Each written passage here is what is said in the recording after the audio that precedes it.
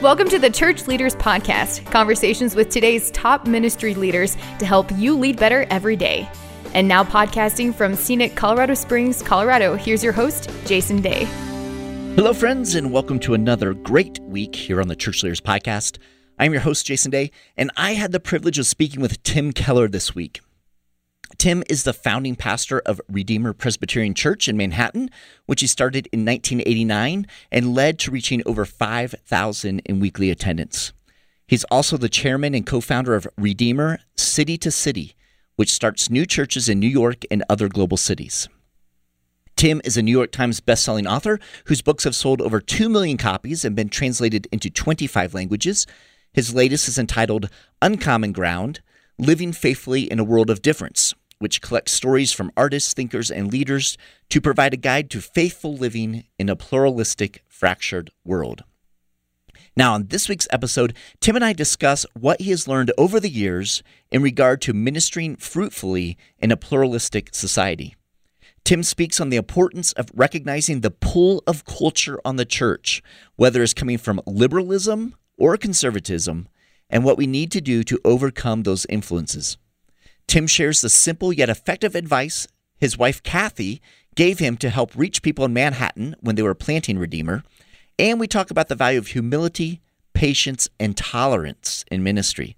This episode is packed with helpful insights, so be sure to share it. And now, please join me in my conversation with Tim Keller.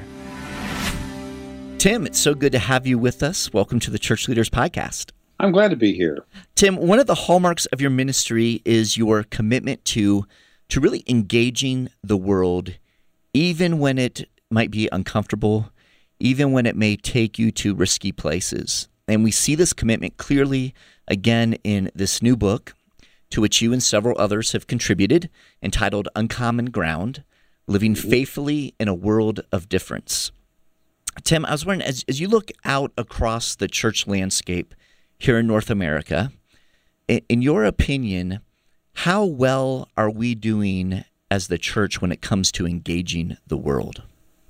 I'm sure there's 330,000 congregations or something like that. Mm-hmm. If that's the case, then there's got to be lots and lots of bright spots.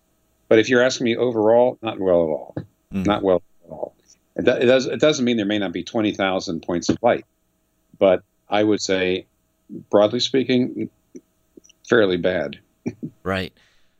You share about the first church that you pastored in Hopewell, Virginia, and you contrast the more secular environment of the Northeast from which you had come, where you'd gone to school, to the more conservative worldview of small-town Virginia. And one of the things that you share that you and your wife, Kathy, soon recognized was that the church in Virginia was being influenced by conservative culture just as the communities in the Northeast were being influenced by liberal culture. Can you talk to us a bit about that kind of aha moment early in your ministry career, and then how did that impact how you approached ministry?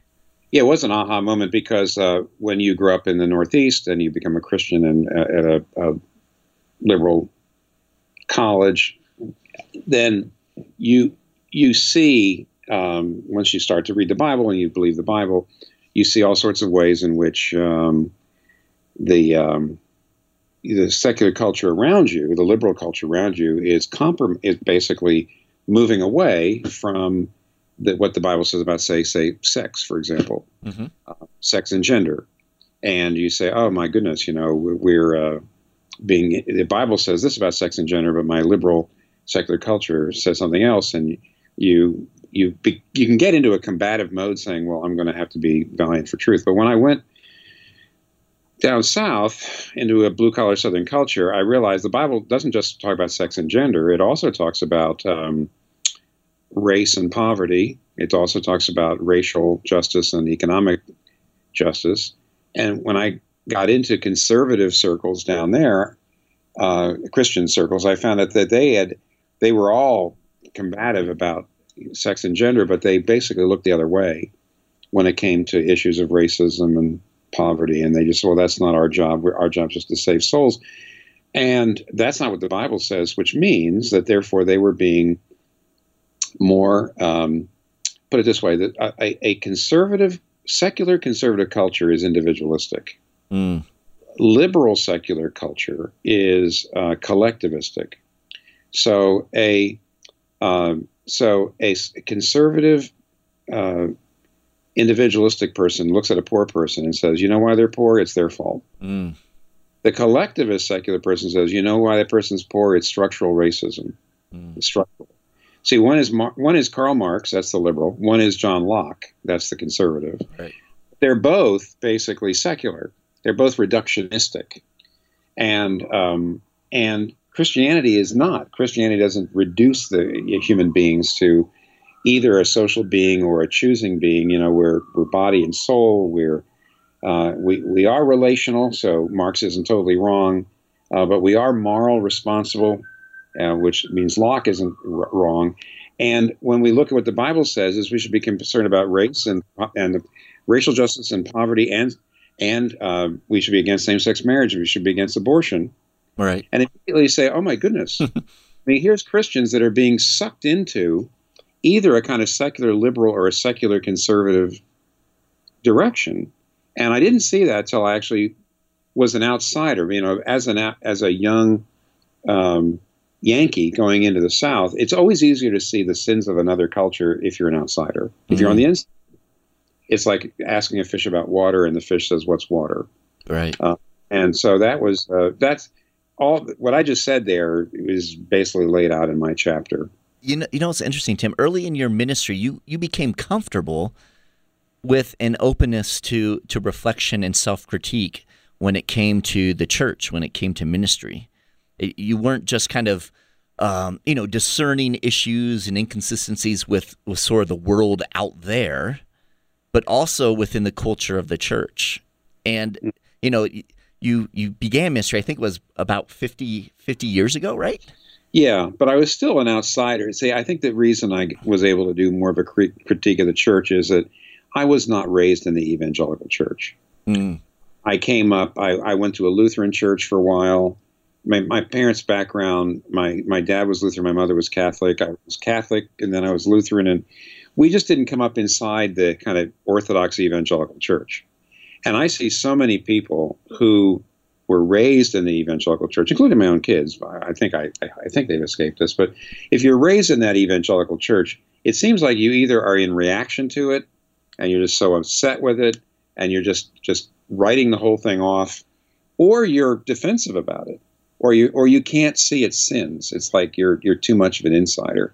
And I think it was a real advantage for me to have come into it as a 20-year-old, basically. I was 20 before I really started to move into a more of an evangelical world. And I felt like it was easier for me to maybe see it because I was an outsider. Just like I said, when you come to another culture, if you move from one culture to another culture, it's a little easier to see that culture from the outside and see its pluses and minuses. Yeah, that's good. So for those who have grown up in a more, like a more conservative evangelical culture and struggle with kind of self-critique or struggle with that kind of reflection, what advice would you give pastors and ministry leaders, to kind of step back and kind of come to a place where they're open to asking tough questions? Well, oh yeah. I mean, I thought you were going to say, what I was going to say, you really better let your young people growing up feel that you're open to critique, because they are going to either, a lot of them are, younger people 20, 30, 40 years ago were they didn't have social media.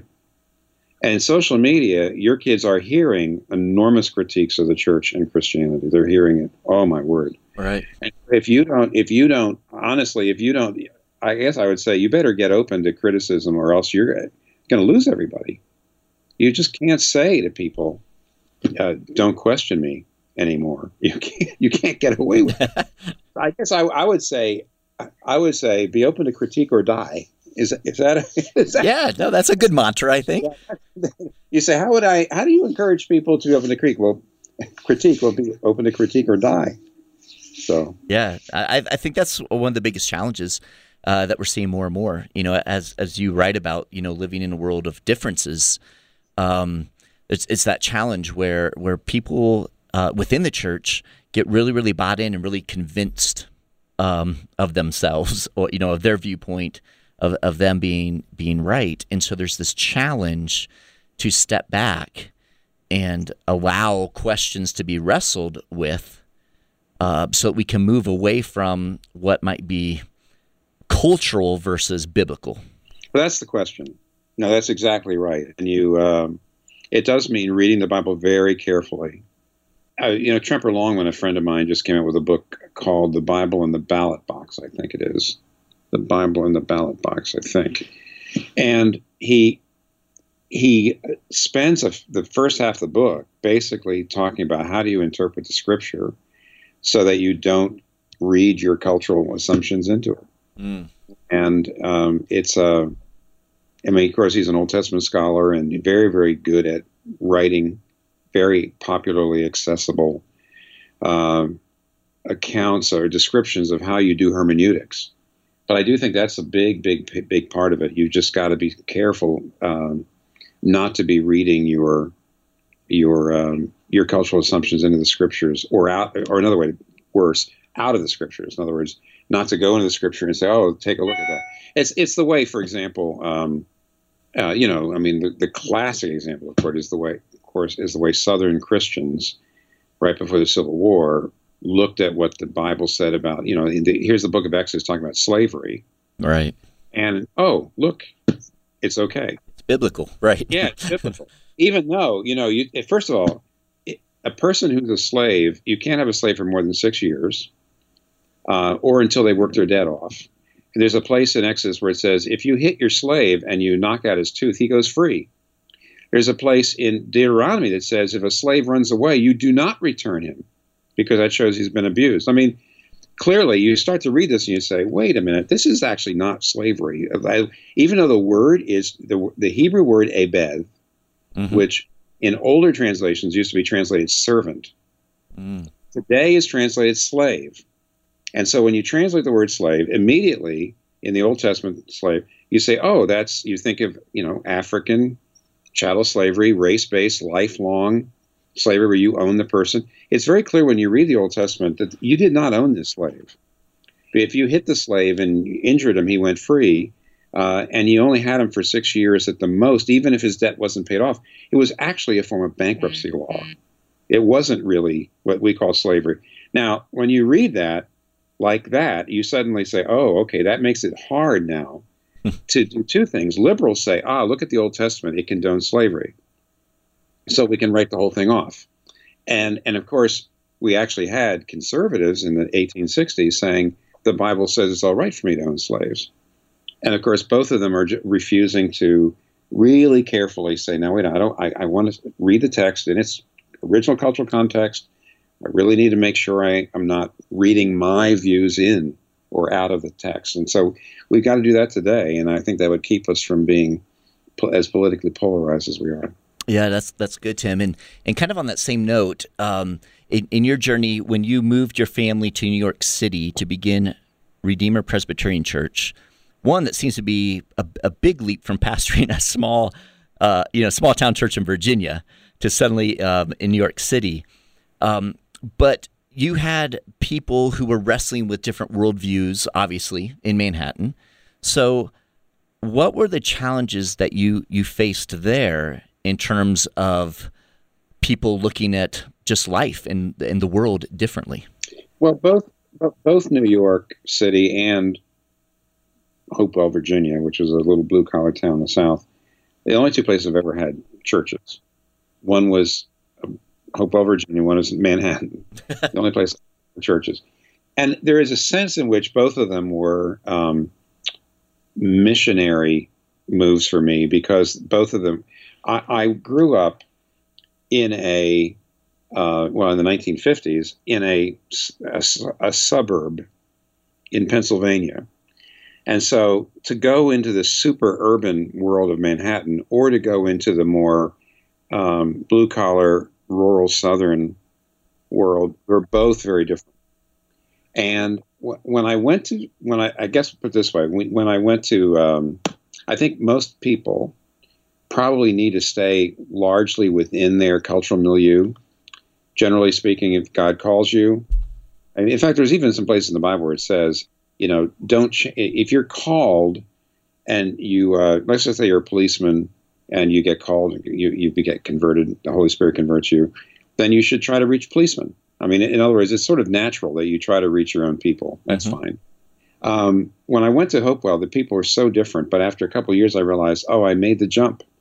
I was able to actually, I was a white-collar Yankee working with blue-collar Southerners, and basically I made, you have to contextualize. You have to change the way in which you talk. You have to try to be yourself, but at the same time really put yourself in their shoes, change the way you argue and reason and your illustrations and everything. So when I came to Manhattan, it was doing the same thing, only in a different direction. I'll put it this way.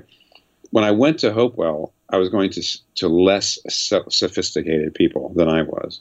But when I came to Manhattan, I was going to vastly more sophisticated people than I.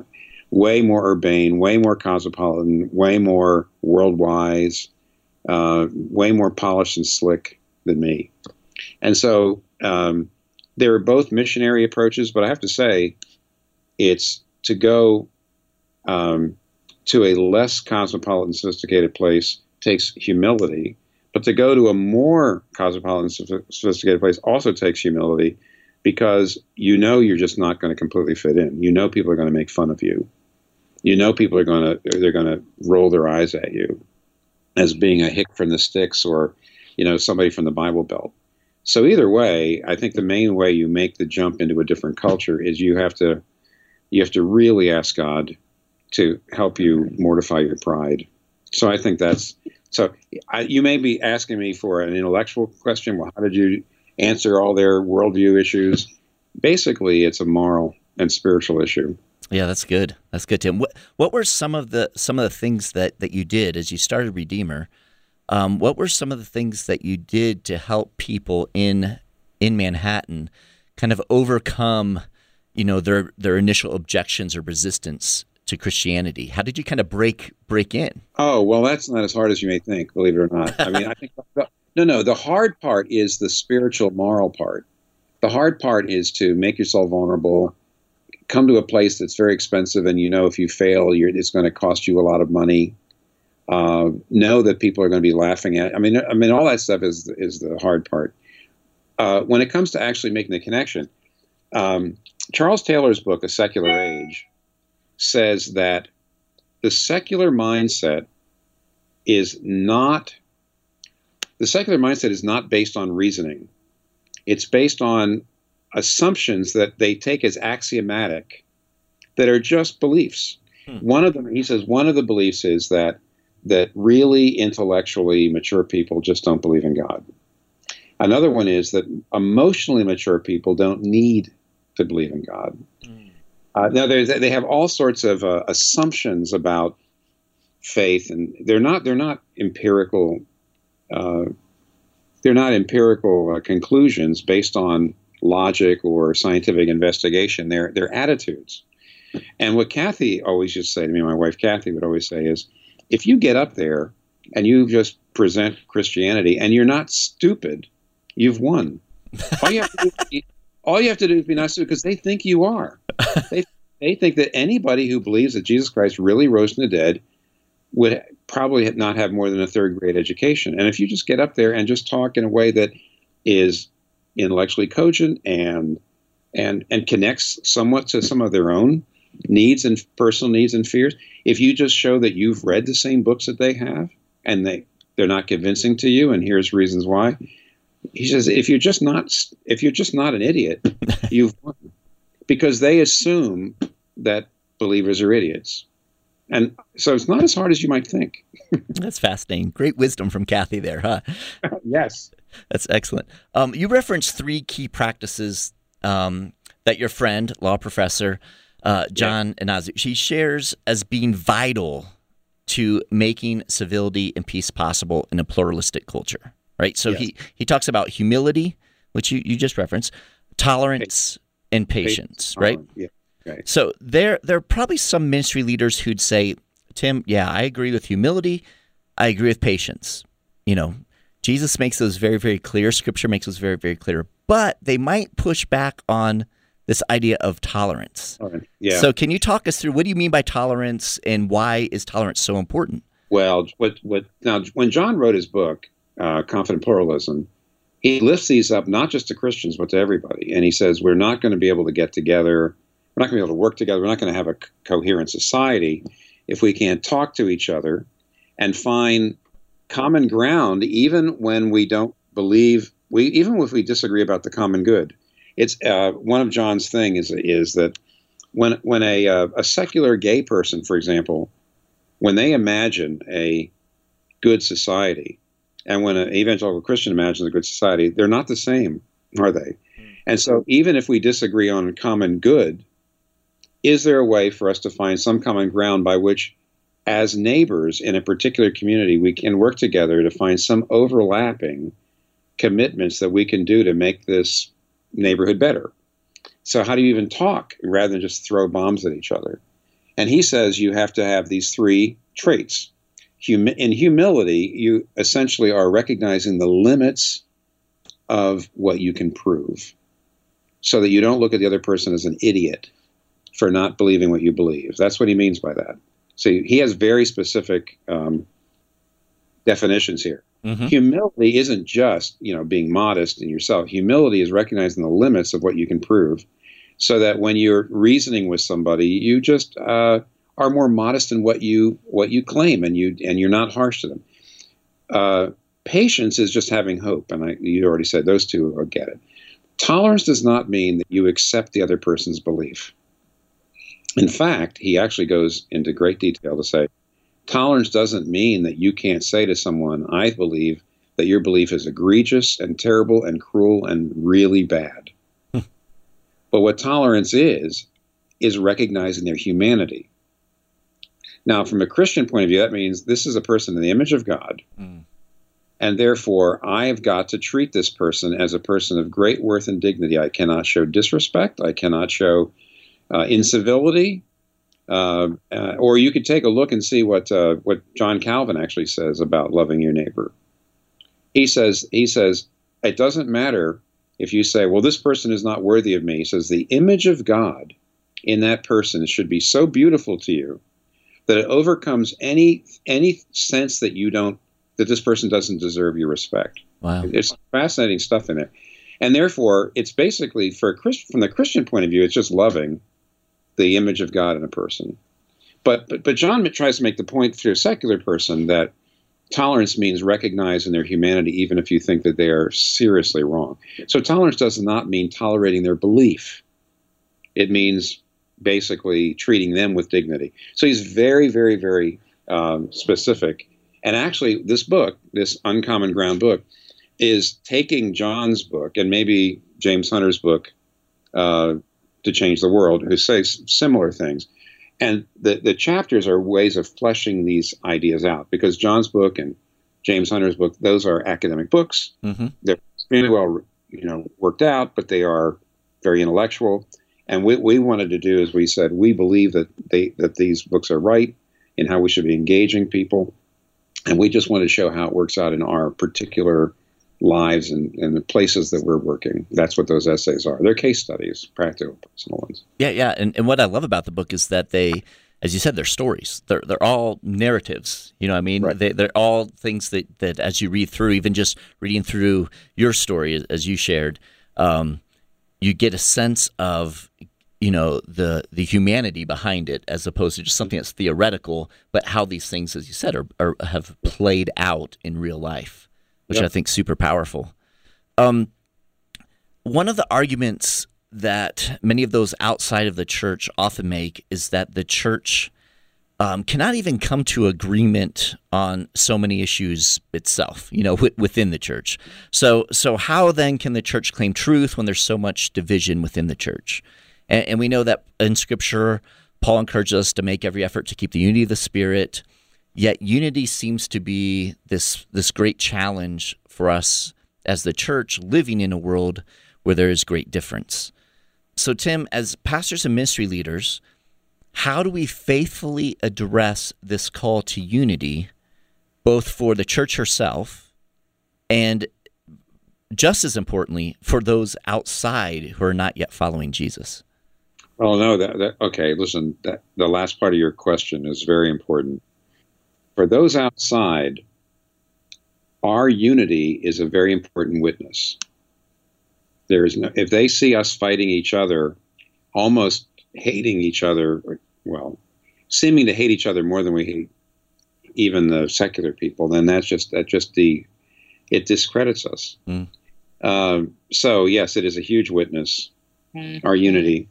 On the other hand, let's say, where's the unity? I would say our biggest problem right now is political disunity, not doctrinal. It's pretty remarkable. People used to just, nobody's arguing about baptism or tongues or things like that anymore. They're arguing about politics. And I do think that we've got to keep something very much in mind. The Bible says it is absolutely imperative to care for the poor. And it's absolutely imperative, for example, to be kind to the immigrant, to the alien, and not to vilify the immigrant and the alien. But the Bible does not go beyond that and say, okay, so how many legal immigrants should you have in it this year?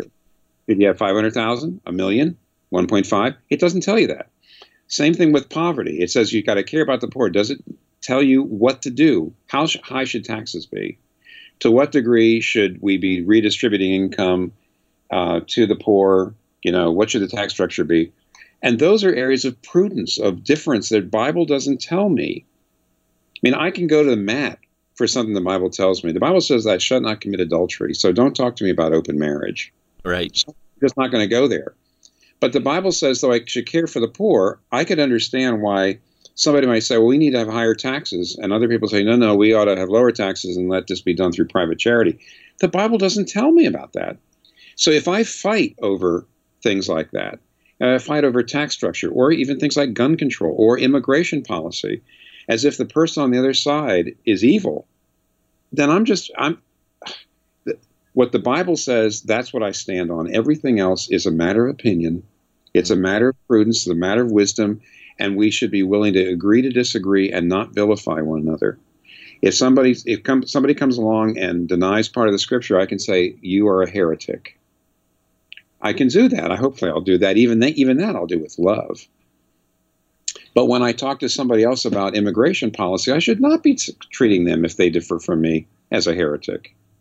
And I think unless we understand the difference between what the Bible says, which is where my conscience is bound, and where the Bible does not speak, where there's real difference of opinion, and we should be respecting each other, unless I understand that division, we're never going to get unity. As soon as I start to say, well, yeah, I not only believe in the deity of Christ and the Trinity, but I also believe in this particular approach to international policy, tax structure, and immigration policy. If you add those as if they are cardinal doctrines, then we're never going to have unity. And I actually think you're undermining and disrespecting the authority of the Bible when you do that. Yeah, no, that's good, Tim. So what do you believe are the ways the church needs to move forward? Because, like you said, the greatest kind of disunity in the church right now is political, more so than anything else. So, I guess the big question is, what can we do? What is the wise, path forward, and what is that really going to take from the church to kind of bring everyone together? You're an interviewer, and you do not want your interviewee to say what I'm about to say, which is, I am really not sure. I mean, I know you want me to say something wise so everybody can say, did you hear that great answer that you got on that part? I am not sure. I do think that that social media has basically undermined institutions. Mm-hmm. And whereas you used to have people following the Billy Graham or the president of Wheaton College or in other words, the leaders of institutions used to be able to set policy and to say to everybody, let's come together and let's do this and let's be together. And now I don't see that. I'm not really sure what goes on. I don't know. I do not know the way forward at this point. No, I appreciate that, honestly, Tim. And that's something that's a great matter of prayer, I think, for all of us, right? Yes. Yes. I didn't say. And by the way, that is not a perfunctory, oh, yes, of course we should pray about it, of course. No. I think that's actually extraordinary prayer has always been the one ingredient in every revival that is constant. I mean, one revival, it's outdoor preaching. Another revival, it's small groups. Another revival, there's everything else seems to be different all over the map, other than a basic recovery of the gospel and extraordinary prayer. So I really do think at a time like this, we need to do extraordinary prayer. So actually, you helped me give you an answer right there. Okay. Tim, go ahead. Do you what final words of encouragement as we're wrapping up here would you like to share with the pastors and the church leaders who are listening in today? I studied the history of revivals. Started with under Dr. Richard Lovelace at Gordon Conwell. Took a whole course on it, and I've been studying it ever since. And you try to look for what are the commonalities that the Reformation, that the First Great Awakening, the Second Great Awakening, the Korean revivals, the East African revivals, what did they all have in common? And there was a real, the two things actually, was there was always a recovery of the gospel, either from the left or the right. You can lose the gospel on the left by losing the truth of the scripture and doctrinal purity. You can lose it from the right by getting into legalism and moralism and just basically thinking you save yourself through your good works. You have to recover the gospel, and you also have to go to God with extraordinary prayer, not ordinary, but prevailing, kingdom-centered, corporate, passionate, sometimes prayer for years. And those two things are always you might say, the point of the spear for every new awakening or renewal or revival. And so we need to take hold of those two things and move forward. That's it. Excellent, brother. Thank you so much for being with us. I want to encourage our listeners to check out Uncommon Ground, Living Faithfully in a World of Difference, and we'll have links to that in our show notes. But I certainly appreciate you, Tim, for taking the time to be with us. Okay. Thank you very much. Thank you. God bless. I appreciate you taking the time to be with us on this week's episode. Every week, as we are putting the episodes together, we're thinking of you, our pastors and ministry leaders, and striving to provide insightful and inspiring interviews as you seek to grow as a kingdom leader. So we hope you're finding value from the Church Leaders Podcast, and if so, we'd certainly appreciate you taking a few moments to head over to iTunes and leave us a review. Your positive reviews and ratings help other church leaders more easily find our podcasts, so they too can benefit from these interviews. Again, we thank you in advance, and if you have any comments, any questions, suggestions, or ideas for guests, I would love to hear from you. You can send me an email to podcast@churchleaders.com, or you can connect with me on Twitter. Finally, you can find this podcast as well as other great faith-based podcasts on the FaithPlay app.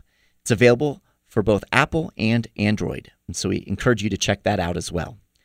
So until next time, this is Jason Day, encouraging you to love well and lead well. You've been listening to the Church Leaders Podcast. For articles, videos, and free resources that will help you lead better every day, visit our website at churchleaders.com. Thanks for listening.